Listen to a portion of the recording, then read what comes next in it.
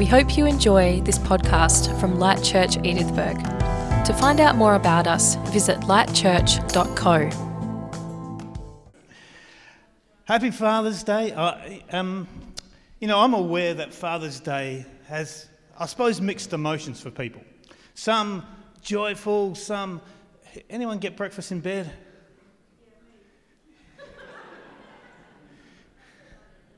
Breakfast, or, eggs all over the sheets or something like that. For some it's a happy day, for some it's sort of maybe a different sort of a day. Maybe sad for some, maybe regret for some. There's all sorts of emotions. But today, for Father's Day, I think in church it's just great to focus on our Heavenly Father. So that's what we're going to do today. Now, give me a wave. Who's played Pass the Parcel? Give me a wave, come on. Who's never played Pass the Parcel? Let me educate the uncultured, okay? So Pass the Parcel, kids' game. You got something wrapped up, and then you got lots of layers. Pass it around. When the music stops, you undo the first layer. Now, when we play it with our kids, we always put a little teaser, little teaser lolly in the way, but it's not the real prize. So you get something, but it's not the whole thing. And then you pass it around, someone else unwraps it. Then you start, what is that? You start to feel, I wonder what it is inside. Start to get an idea of the shape, but it's not revealed until it magically lands on the birthday boy or girl's lap. And for some reason, they always seem to get the prize for Pass the Parcel. The Bible's put together a bit like Pass the Parcel. And it's like a package that reveals Jesus over time, layer by layer. And when you read the Old Testament of the Bible, you have to read it like that. You have to read it as if it's something, but it's not yet the whole thing. It's pointing to something. I can see the form, but it's not the whole prize. And when you keep unwrapping, when you get to Jesus, that's the prize. He's the prize. When he's revealed, that's what it's all about. And so in the Old Testament, you find some images that point to what Jesus would accomplish. They're a bit like a shadow or an outline. For instance, the sacrifices in the Old Testament were pointing towards the cross.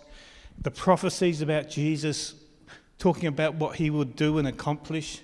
And then there was some people who did some things like David and Solomon or Job who just revealed something about Jesus. And it's slowly revealing Jesus. Now you have to read it right like that, because if you don't, you're going to get the wrong message. If you just get one picture, you think, oh, God's a God of judgment. Well, actually, no, that's not the full picture yet. It's pointing towards something else, and you get sidetracked focusing on things that are not the main point. And, some people would even use that to be full of hate for some things.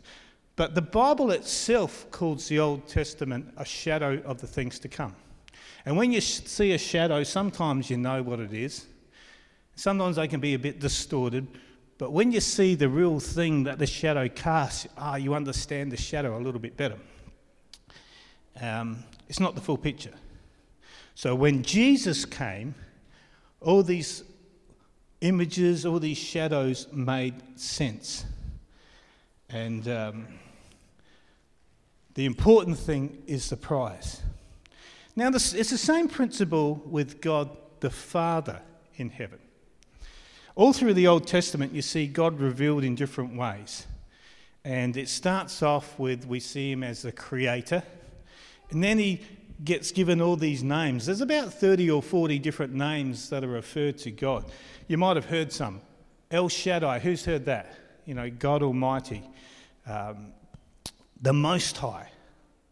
I Am, the Shepherd, the God who heals. Jehovah, and they had all these names after his name. The God who makes a covenant with people. And the God who causes a breakthrough. And there's about 30 or 40 different names sort of unwrapping. And I want you to think of Pass the Parcel. Every time a name's given, it sort of shows you a little bit about God. But when we get to Jesus, we get the clearest picture of what God is like. It's when all the unwrapping is done, and we get the best understanding of what God is like.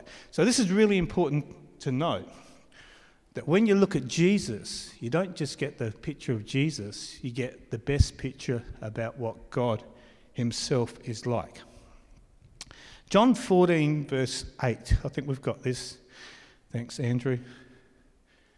Philip was talking to Jesus, and Philip said, "Show us the Father, and we will be satisfied." And Jesus replied, "Have I been with you all this time, Philip? Yet you still don't know who I am. Anyone who has seen me has seen the Father. So why are you asking me to show him to you?" So Jesus is the best picture of what, when you hear God the Father, is like. And it's really important to look at how Jesus as a man related to God the Father in heaven, because it models to us how we're supposed to relate to God. And when people pray, they pray all sorts of things. Everyone has their favourite little thing when they pray. You almost know who's praying by what they start with. Some people start, "Lord God." Or you just know a certain term's going to come out of their mouth. Do you know what Jesus started every prayer, I think apart from one? He started with this: Father. Father. As far as I'm probably aware, there's only one instance where he didn't pray Father.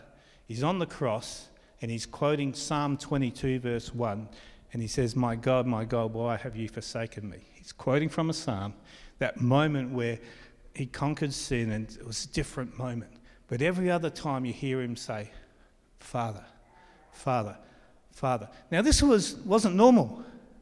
If you look all the ways God was referred to in the Old Testament, you don't see Father. You might see it once hidden away, but they call him the Most High.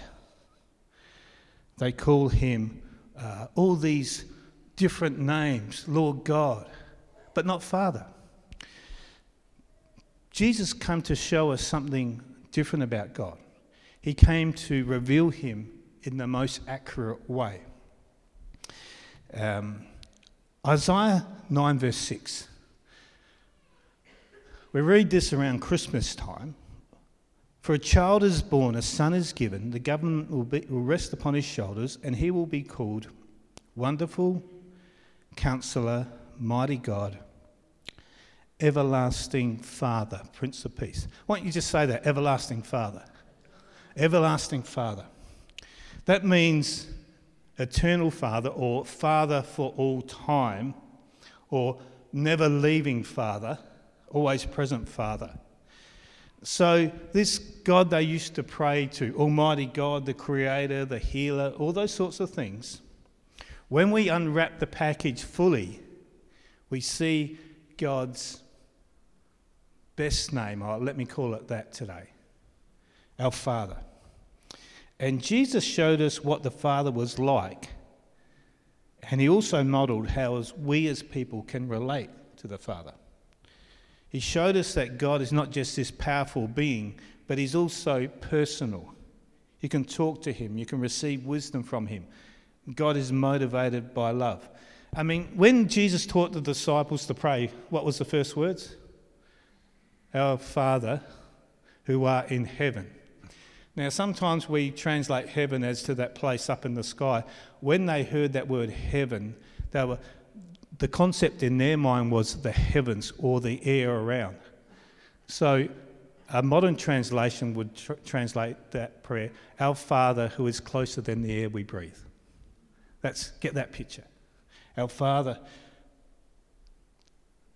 not just any Father, but the Heavenly Father. You know what we get wrong sometimes? We superimpose our idea of a father onto God and think he's like that. because of the experiences we have.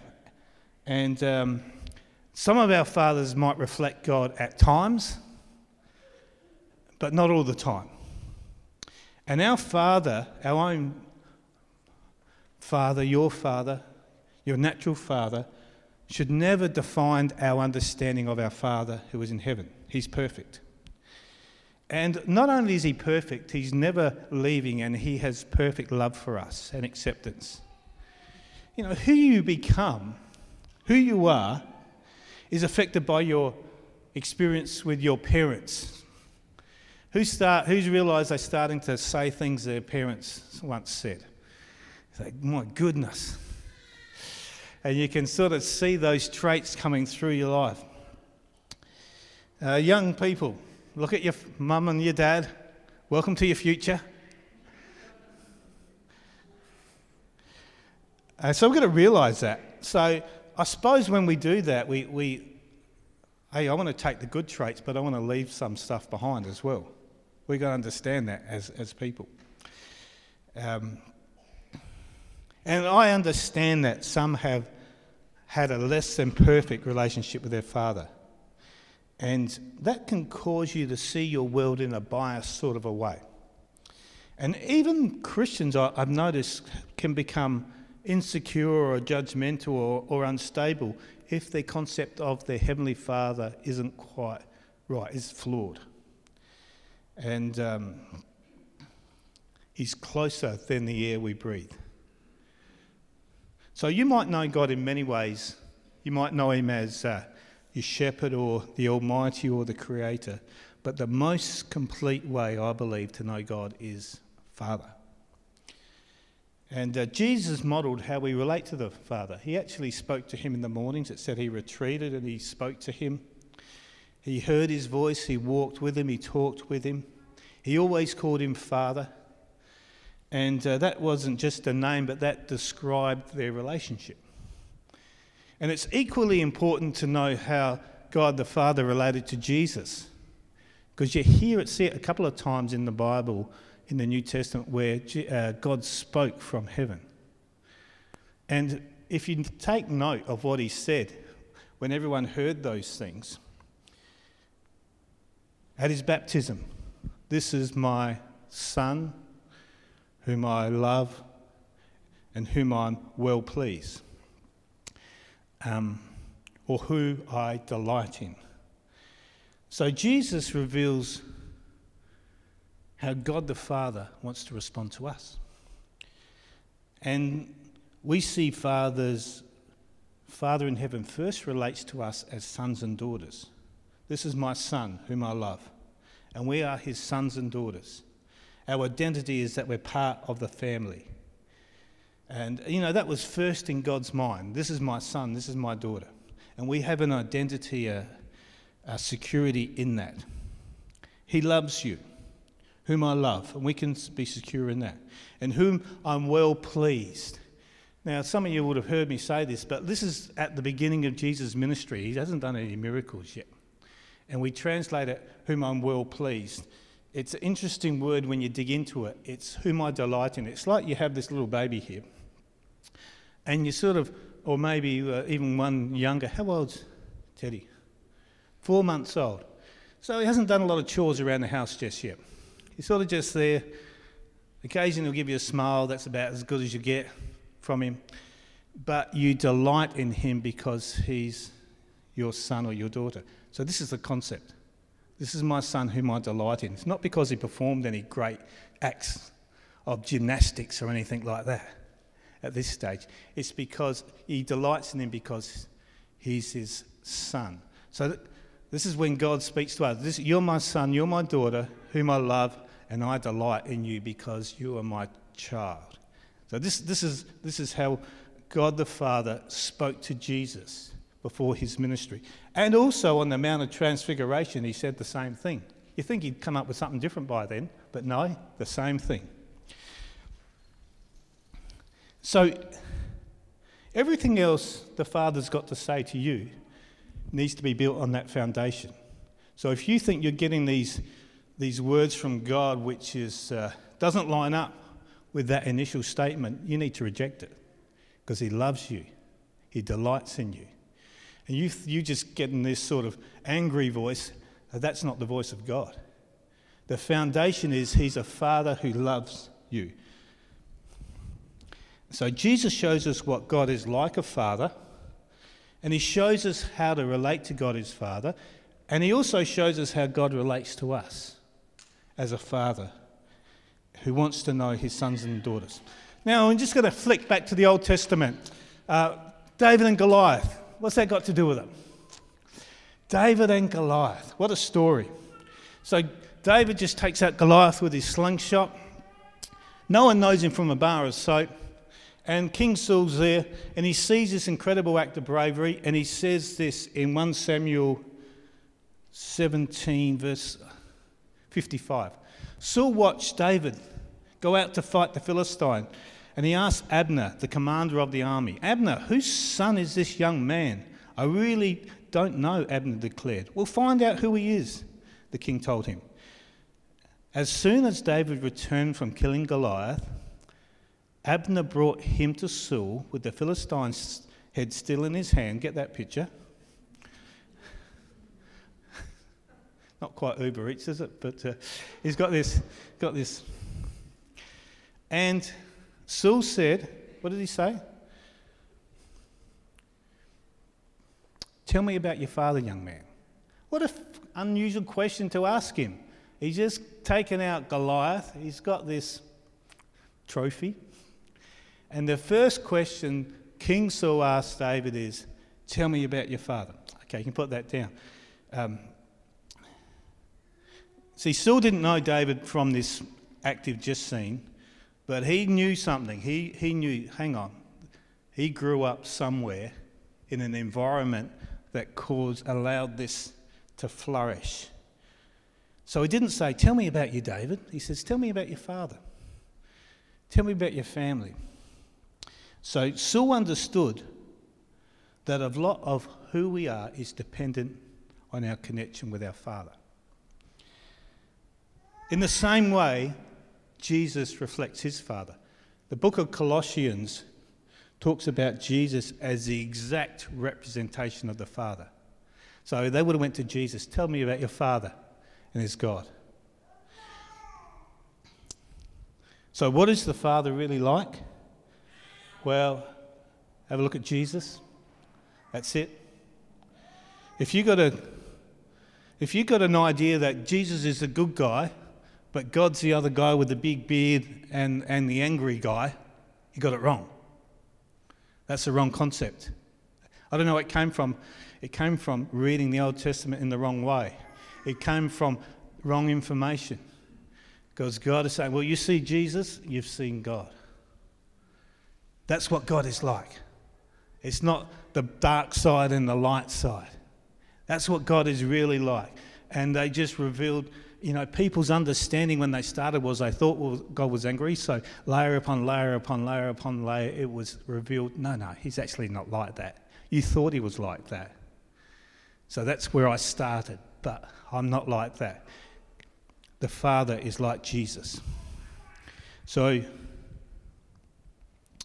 I find a lot of people who never know their Father try and find him. There's a lot TV shows all about it everywhere, isn't there? I need to find my roots, who my family is, to somehow discover something about myself so they can understand more about who they are. And if we can understand what our Heavenly Father is like, then we get a better idea of who we are, why we are, that we're made in his image, that we're secure, that we're loved. Men, just for a moment, men, Father's Day. The more you find out about your Heavenly Father, the better father you will be. And those who have a screwed up understanding of their Heavenly Father developed a warped concept of being a Christian. And there's lots of emotions and, opinions about the status or role of a father, especially in the world at the moment. And many have problems with the concept of Heavenly Father because of their personal experience. And those issues, they're real and they're hard issues. In fact, I read a study once, most people who end up in prison, it's because just about all of them had a very flawed relationship with their father. So, our own fathers are great. We love our fathers, but they should never define our understanding of our Heavenly Father. He's perfect. Men, let me encourage you that your children's first view of God, the Heavenly Father, initially will be based upon their experience with you as a father. Because when they hear the word father, they look at you. So that's where they start. So let's be aware of that. I read this. This is a good quote. A child finds it easier to find a father in God when they find something of God in their father. That's a good quote, isn't it? A child finds it easy to find a father in God when they find something of God in their father. So let's do our best to imitate God, Never get down when we mess it up, but realise who our model is. And our model is Jesus, because he's the best revelation of the Father. For us men, it starts by having our own encounter with God and continually growing in our understanding. And some of us have had good models, some of us have had terrible models. And I think the Father's heart is portrayed, maybe one more story, through the story of the prodigal son. Jesus was telling people what, forgiveness was like. And this son lived with his father, he got disillusioned with life, and that happens when our hopes don't work out, and he dreamed about things outside his father's house, claimed his inheritance, did his own thing. He got into all sorts of trouble. And that happens when we try to enjoy the blessing of God outside the house and the boundaries that God has for us. We get into strife. He ended up broken, ended up ashamed, he ended up starving. He came to his senses and he says, okay, I'm just going to go back to my father's house. I'll offer just to be a slave in there because I've ruined our relationship with my father. He thought he forfeited all that, but he had a wrong understanding of his father.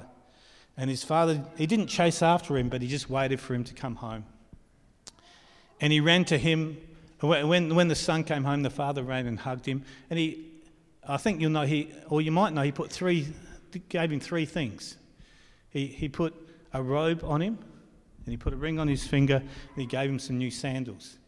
And, they all speak of different things. The robe talks about right standing, talks about right relationship, talks about forgiveness. Gave him a ring on his finger. That's restoring his place in the family. That's the signet ring. You get to sign the checks with that. Restoring his place. And new shoes, restoring his walk, his destiny. They're all symbolic. And that's the Father's heart. When we return to him, it's not harshness or punishment. It's love and forgiveness and restoration. Jesus came so we could remove and connect with our Heavenly Father. And thanks, Sarah. And the Father decides that we receive this robe to be right with him, puts a ring on our finger, qualifying us for all the promises he has, and sandals on our feet. Destiny restored, his plans for us restored. Fathers, we become the best fathers when we reflect our Heavenly Father. And we just do that learn to do that simply by living a life following Jesus. So maybe we can just bow our heads as we sort of wind up here. Make sure we I want to challenge you. Have you formed the correct picture of God the Father in your mind? How do you see God the Father? I want you to see Jesus. If you've seen me, you've seen the Father. And fathers, let's make it our goal to model the fatherhood on the life of Jesus. Lord, we pray. Lord, we thank you. We thank you that you have invited us to pray, our Father who is closer than the air we breathe. We thank you that you're with us. Everlasting Father, you're not absent. You're here. You're consistent. You're faithful. Thank you that we are loved. Thank you that we are welcomed into your family, your home, Lord God. And particularly on Father's Day, Lord, we take a note of that. Whatever our relationship with our own Father is like, Lord, we thank you that we have a Heavenly Father. And we have brothers and sisters, Lord. And Lord, if there is stuff in our history, I pray, Lord, that you would heal that, Lord, that you would encourage each one, Lord. Refocus our thoughts upon the goodness of God. Lord, we thank you in Jesus' name. You know, just as we wind up, just had a picture of God and that prodigal son, his father, and he was just like standing on a big hill, just looking out, waiting for somebody to come home. And that might be you, or might be someone in your world.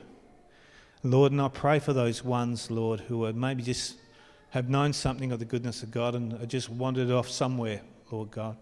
Whether it be a family member or a friend or maybe someone in this place, Lord. Lord, I pray